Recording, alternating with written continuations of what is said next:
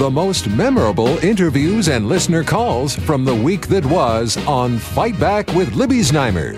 Welcome to the best of Fight Back with Jane Brown. Good afternoon and welcome to the Saturday edition of the Best of Fight Back from the week that was. At the start of the week, we learned 4 opposition members of Parliament were requesting the House of Commons National Defence Committee be reconvened to examine the governing Liberals' conduct in the investigation and prosecution of Vice Admiral Mark Norman. Federal prosecutors stayed the charges a week ago Wednesday, saying they had no reasonable prospect of getting a conviction. In a letter sent to the clerk of the committee, the MPs say they are also looking to call a number of witnesses to the committee, including Norman himself and the Prime Minister. Both Prime Minister Justin Trudeau and the prosecutor have said there was no government involvement in the prosecutor's decision.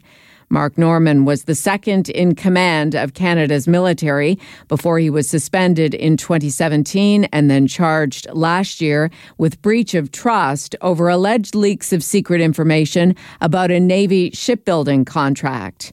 He's being welcomed back to work by the Chief of the Defence Staff, General Jonathan Vance, as soon as possible. On Monday, Libby spoke with former Attorney General Peter MacKay and Conservative Erin O'Toole, the federal MP for the electoral riding of Durham, to get their perspectives on these developments. I firmly believe that the prosecutors, when they received more information from the Prime Minister's office, they saw that the case they were trying to make against Mark Norman was impossible to make. They had no reasonable prospect of conviction. And that probably complemented the information they got from the defense, including interviews they had with people like Peter, Jason, myself, basically giving the context for the contract. This was an urgent contract for a supply vessel so that our Navy could supply itself at sea. So our Navy could be a true blue water Navy. And it was an urgent, pressing emergency contract. That was the nature of it. And the first Liberal cabinet meeting, they tried to interfere with that contract, and that is the heart of the Mark Norman affair. So I think the prosecutors got some context, I think, from the Prime Minister's documents, recognizing really there's no case here. So we should be asking a lot of questions about why the Liberals took so long to disclose all documents. Peter MacKay, why do you think they picked Mark Norman? Well, as I think Erin has outlined quite accurately, this was early days in their government, and I think that when the leak occurred and they were embarrassed for trying to mess around in the contract, they needed a scapegoat, a fall guy, and they wanted to send a message across government, across the entire public service, that this wasn't going to be tolerated. So Mark Norman was hung from the yardarm, to use a Navy expression, and keel-hauled. And this is important to note, Libby, that the allegations that Mark Norman was going to wind up before the courts that came directly from the Prime Minister in April and again, I believe, in February of 2018, happened well before he was actually charged criminally, which draws a direct line back to the Prime Minister. Michael Warnick had written a 60-page memo that went directly to the Prime Minister. It was disclosed, but all 60 pages were redacted. What is the Prime Minister's office doing being briefed on a criminal prosecution, albeit one that they have an interest in? But this smacks of political interference.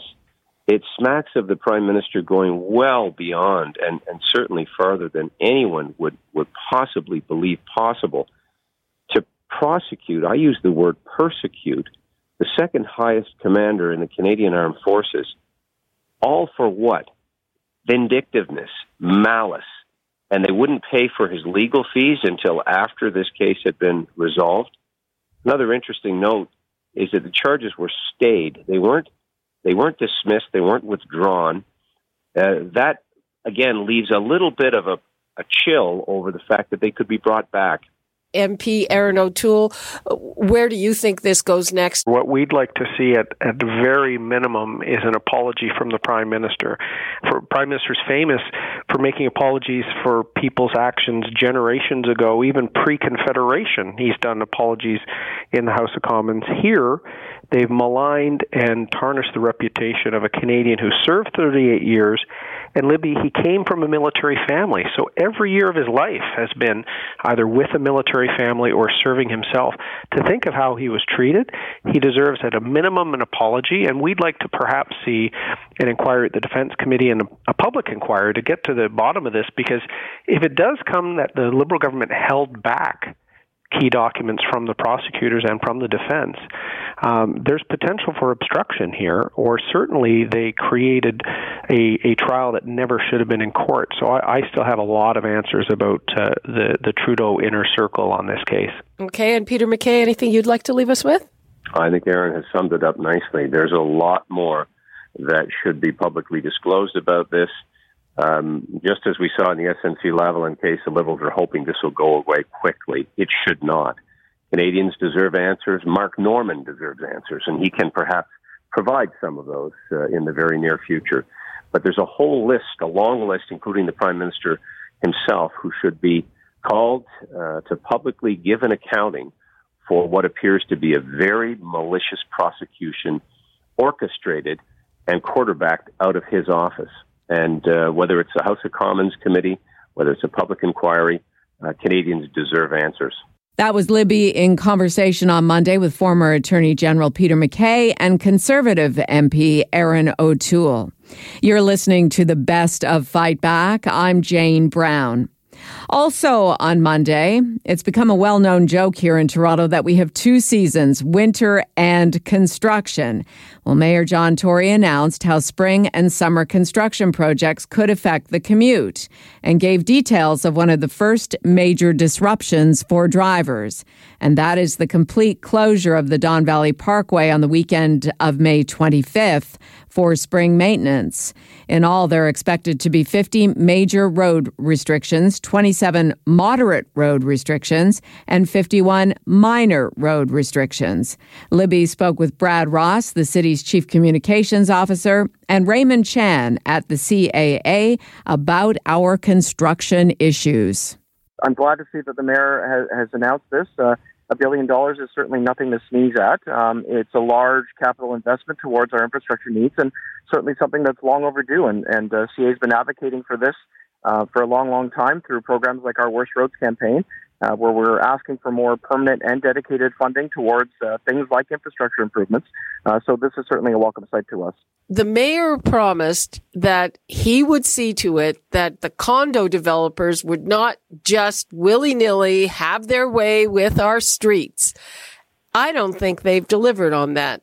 The people who are doing construction, I mean, there's a condo development on every street corner, and there seems to be absolutely no regard for the driving public. Raymond Chan, do you agree with that? Am I, being unreasonable here?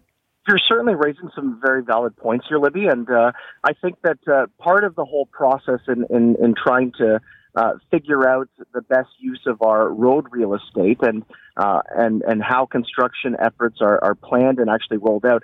In order to do work on city streets, I mean, one has to apply for the proper permits. So if you're going to be blocking off a section of the road, in some instances you have to hire paid duty officers to make sure the traffic is going to be flowing, that pedestrians are able to walk across the street as well. But there's a number of things that can certainly be done better, and I can agree with you and certainly sense your frustration with everything and the way that it's rolled out in the city of Toronto.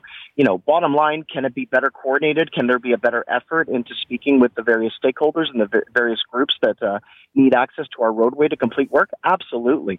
I think if I were to give one piece of advice to council would be to convene all these proper players together. How do we better disseminate this information to the general public so they better understand what the process is with construction, how long it's going to take, and how badly needed some of these roadworks are. So definitely better coordination effort and better communication is certainly a must when it comes to construction efforts. Okay, I'd like to bring in Brad Ross, who is the city's chief communications officer. We have been promised better coordination for years, basically. It hasn't happened. As we head into this massive construction plan, what is going to happen with these issues that have never been resolved?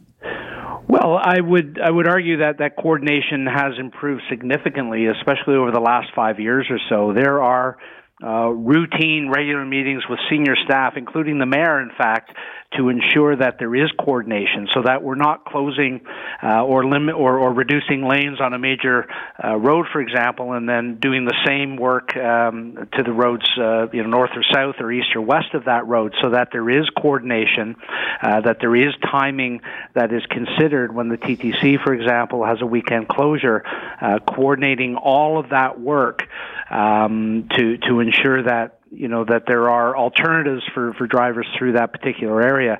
We look at things like signal timing and making those signal times conducive to ensuring that there is less congestion as a result. And so enhanced signage and certainly communicating fully to the public so that they are aware of this reality that we call construction season, that there is going to be road work that is necessary, or sewer, water main work that has to be done.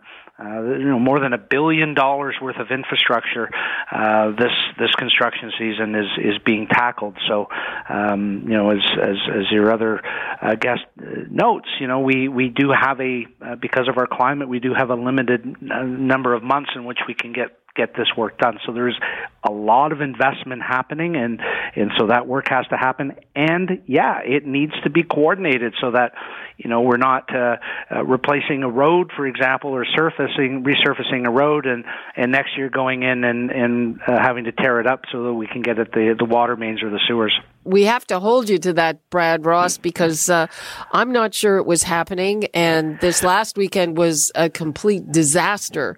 Well, there is congestion, Libby. There's no doubt about it. When there is construction, there's going to be congestion. There's no two ways about that. It's making what I would argue is that if we didn't do that coordination, it would be a heck of a lot worse, and we might be having a different conversation. That was Brad Ross, Toronto's Chief Communications Officer, and Raymond Chan, Government Relations Specialist at the CAA. You're listening to the best of Fight Back. I'm Jane Brown. On Tuesday, Fight Back addressed the use of ads in political fights here in Ontario. What do they accomplish, and who pays for them? Libby Znaimer first talked about the private ad campaign designed to push back against the Ford PC's plan to allow beer sales in convenience stores. It features Canadian curler Glen Howard, who's also a longtime beer store manager. To discuss the campaign, Libby was joined by Liberal strategist Bob Richardson, Conservative strategist Mike Van Soelen, and Glen Howard. I've been an employee of the beer store for over 38 years. It's been a fantastic company. I think we do great stuff as far as keeping, we keep prices down because of our efficient delivery system. Our environmental leadership is second to none. And when there's an opportunity now where, if beer gets put into corner stores that, might jeopardize some of the jobs that we have. And I just don't want to see that happen. And I just don't think, I just want to make sure that everybody understands who the beer store is, what we do, how good we are at it. And, for what reason? I just don't want to see any job loss, and I just don't think it's necessary. Everything is more expensive in a convenience store because people pay for convenience. I think that is a given. That's exactly. I think you nailed it. So if the thing is though, generally majority of the beer stores in our province are within minutes of a drive. So I guess people want to be seconds to get their beer. I guess I'm not sure. Wherever I've lived, I haven't had to drive very far to get to a beer store. And I guess again, if it's the world today, that if you want to get your product within seconds of where you live, maybe that's the case here. But it is going to cost more. That is the bottom line. So if that's the case, if for convenience sake, and it's is what people want, then they're going to have to pay for it. It's really all about making sure the facts are out there and where the beer store is coming from and really what we do. On the line, we have Bob Richardson, who is a Liberal strategist and senior counsel to National Public Relations. And here with me, Mike Van Soelen, who is a principal with Navigator and a Conservative guy. Mike, what's your take on this? I think that people by and large want the convenience of being able to access beer in more than just the beer store. Many of us have had experiences of being in other provinces and, in other states, and, that's fine. I think, and it worked well. And so the claims that it's more expensive, I think it will be more expensive in some places, but I also think it'll be cheaper in other places. I know that when I go to the Max Milk to get a tube of toothpaste, at the last minute, I'm paying a little bit more than if I had taken the time and go to the Shoppers Drug Mart or a Metro. But for the convenience, I want to do that because it's right around the corner, and I expect the same economics will be at play for beer. But adults in Ontario want to be treated like adults, and this sort of Presbyterian, view of sort of state control of these operations, I think, is a thing of the past. I think Doug's right to press forward. And, we can get into it, but I think there's been a lot of mistruths being sort of put out there, and which if I was on the other side, that's exactly what I would do. I would sort of try to defend the status quo, but there's a lot of good reasons why I think we're ready as a province to move on. Bob, it was the Liberals that made this exclusive 10-year deal, which required $100 million in upgrades, and I guess that's why some people are saying it's going to cost up to $100 million to cancel this contract. Well, number one, I thought it was a terrible deal. I thought it was a dumb deal, and I thought the province did not do a great job on it. So if you're looking for a Liberal to defend it, I'm not your guy. On this one, I think the province is right to have a look at things. I think the breweries, they still have a lot of jobs in Ontario, I think 28 or 30,000. They're an important part of the economy, particularly take a city like London as an example.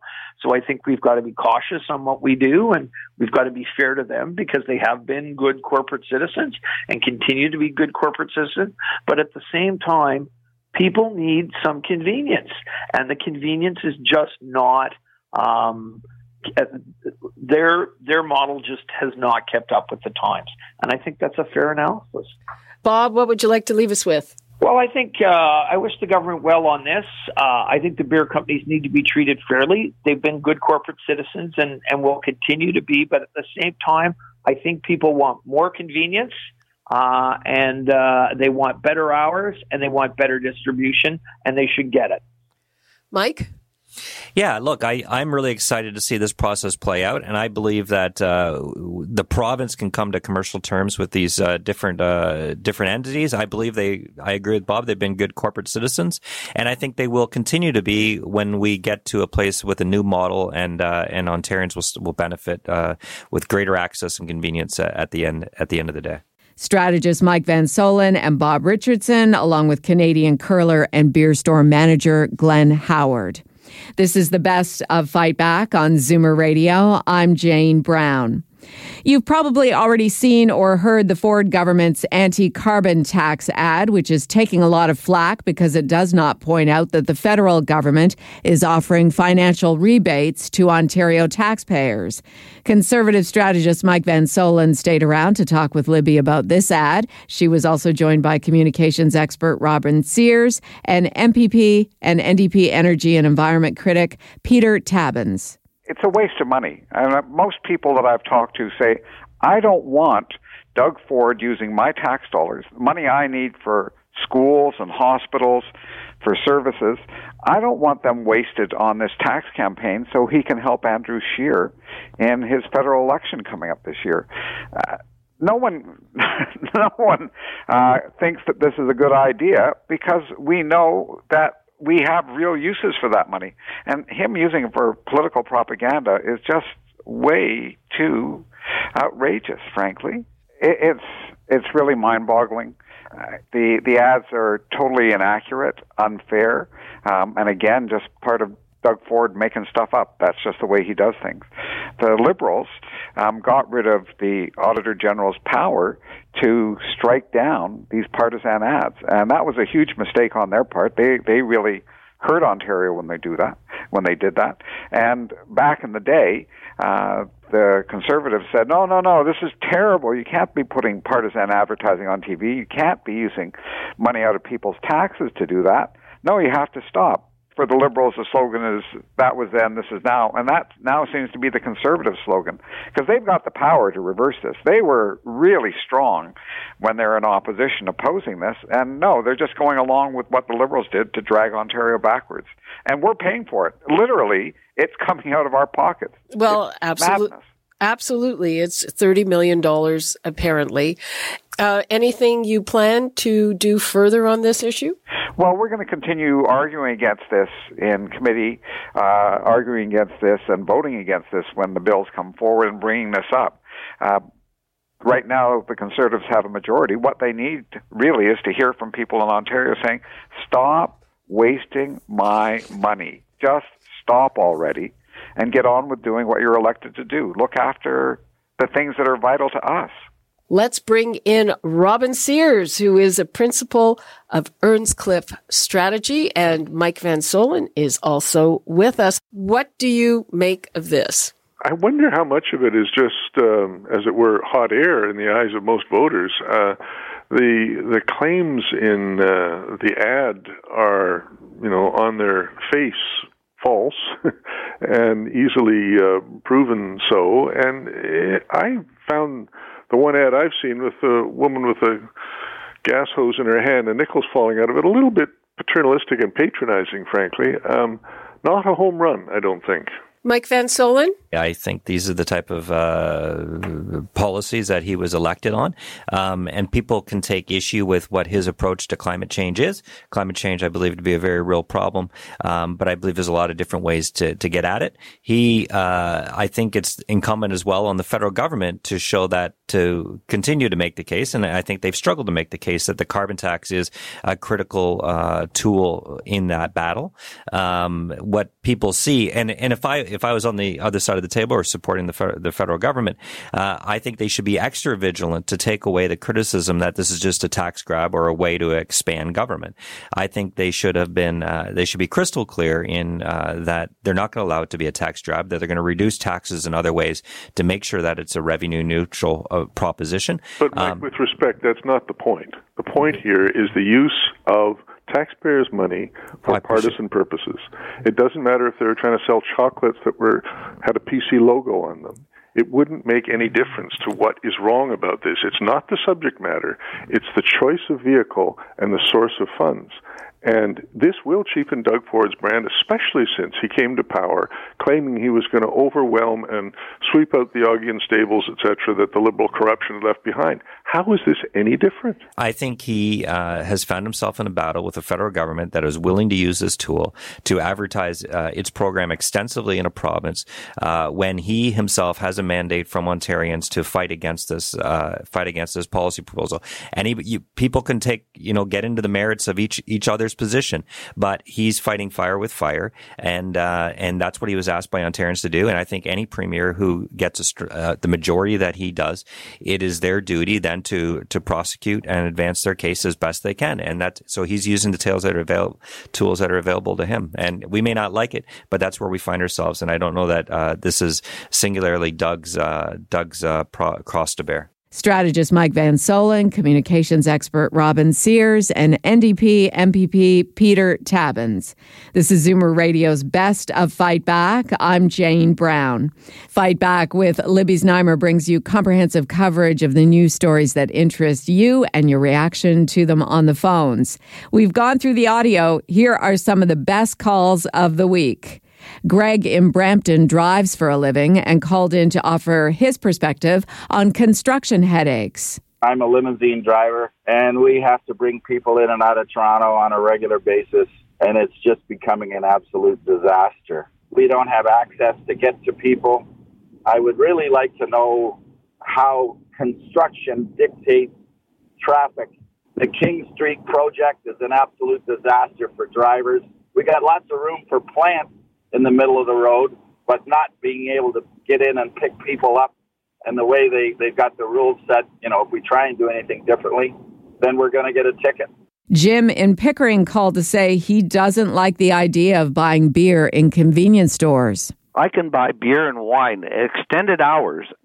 This convenience, You buy your beer there, but you have to return your empties to the beer store. So now you have to go to 2 locations, or what do? Just stock them up in the garage? Why can't people, if they know it's busy on a Friday, holiday weekend or something, just, you know what, just think about it and do it at a different time, you know? But Daniel in Toronto is among those who likes the idea of convenience when it comes to buying his beer. I live in Halton Hills. There's only one beer store in Halton Hills. So come Friday night, the lineup is outside the door to pick up beer. Or on a good weekend, people are having barbecues. We're waiting north of an hour to buy beer. Whether or not beer is going to come down in price in the variety store, I highly doubt it. But I think people are going to want to pay a premium for availability and service and longer hours. 2, 4, 12-packs, we're probably going to pay more, but at least we can get it when we want. Pat in Toronto called to say she's upset about the carbon tax ads and says Premier Ford doesn't seem to understand the issue of climate change. I find this very, very, very bothersome. I mean, Doug is not a friend of the environment. Does he not realize with what's going on in the Ottawa River, in Muskoka, etc., we've got serious climate change. We've got to attack this. It's going to cost money. The federal government, I think, is trying to do the right thing. Does Dougie think we're stupid when he shows ads like that with money dropping out of pockets? We have to pay. We are going to suffer in this world if we don't do something about climate change. And now, Fight Back's Knockout Call of the Week. There were a lot of great calls this week, but the winner of the Fight Back Knockout Call of the Week comes from Diane in Toronto, who thinks the system of relying on property taxes from homeowners to fund Toronto services and programs is unfair and needs to change. Seems every time the city needs money, they go after property tax people. People that have property have to bear the brunt of it, and it's not fair. We all enjoy the services and the benefits of the city. We should all be paying equally. But it's always the property people that have to bear the cost of it. Mayor Tory has said on several occasions, property tax was never meant to support all these services. And yet every year we get dumped on, and whenever you need the money, we get dumped on. It's just not fair. City has to watch their costs. They have to find some new revenue streams. But it's just not, as I say, it's just not fair. Just people that have property to have to bear the brunt of it. That does it for today's Best of Fight Back on Zoomer Radio. If you'd like to qualify for the Fight Back Knockout Call of the Week, phone us noon to 1 weekdays at 416-360-0740 on Zoomer Radio, AM 740 and 96.7 FM in downtown Toronto. Or if you have a comment, email us at fightback@zoomer.ca and follow us on Twitter at FightbackLibby. I'm Jane Brown. Join me again at the same time tomorrow when we'll round up the rest of the Best of Fight Back.